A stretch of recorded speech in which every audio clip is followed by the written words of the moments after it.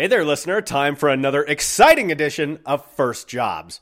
On this week's show, I've got Dan Grant, who is an author of the Singularity Witness and the soon-to-be-released 13 Across. I met him through the Colorado Independent Publishers Association, but the interesting thing about Dan is he's not just an author, but an electrical engineer as well. How many people do you know who can say that they are both a published author and an electrical engineer? Probably not too many, which makes this show coming out, episode 208, Wednesday, February 20th, very, very exciting. You can check out that show on iTunes, Stitcher, Google Play, a billion other podcatchers, or the John of All Trades homepage. That's johnofalltrades.us. Jon of alltrades.us. But before we get to that episode, I ask him this question. Hey, Dan Grant, what was your first job? Was a draftsman for an engineering company. I wanted to be an architect and interviewed for the architect, came in second. Then I interviewed for the engineer who worked for the architect, came in first. And they happened to put me into the electrical team only because I had electronics in high school. How old were you?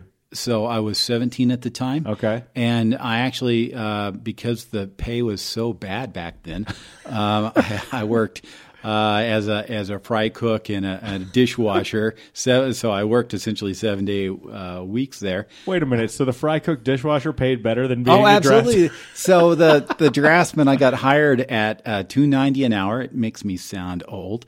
And then minimum wage went up, so I got a pay raise to $3.15. Righteous bucks. And yes, and the fry cook job paid $6.50 an hour. Get out, really? Yes, yeah. So Saturdays and Sundays, that's where I was. So I was doing that, and for the first almost full year, I was working 7 days a week, and then eventually I got a little bit of a pay raise. And ironically, it took me 4 years as a draftsman / designer to make that $6.50 back. So it tells you. Yeah, so I guess you could say I had patience. Wow, that's wild, Dan. Well, I'll tell you, George Costanza would be proud, given that you chose architect, working for, I don't know, Vandalay Industries maybe. But why architect? And you eventually became an engineer, which we'll cover later this week.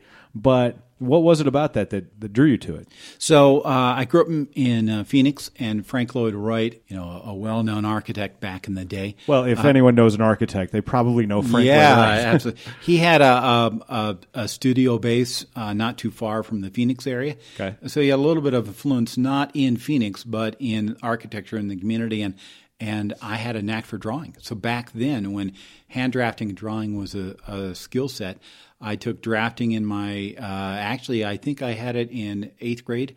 And then in high school, I actually had a drafting group, a drafting class. And I took it 3 years, and then I was a teacher's aide in the 4th year and stuff like that. So I did drafting all through high school. Nowadays, they don't have those kind of trade skills, but it was a trade skill. So it was either that or be a mechanic or something like that. So I loved cars, so I was always tearing apart stuff. But drafting actually turned out to be a blessing in disguise. So that's sort of cool. Fantastic. Well, I'll tell you what. First job, draftsman, making $2.90 an hour. Fry cook on the weekends. Yes. Dan Grant, thanks for sharing. Thank you. My God, $2.90 an hour. Can you imagine? Thankfully, Dan has moved on from that. He's a successful electrical engineer now and a successful author. He's written the Singularity Witness and the upcoming 13 Across. You'll hear a lot more about that coming up this Wednesday, February 20th, on episode 208 of the John of All Trades podcast. Thanks for listening to this edition of First Jobs. We'll see you Wednesday.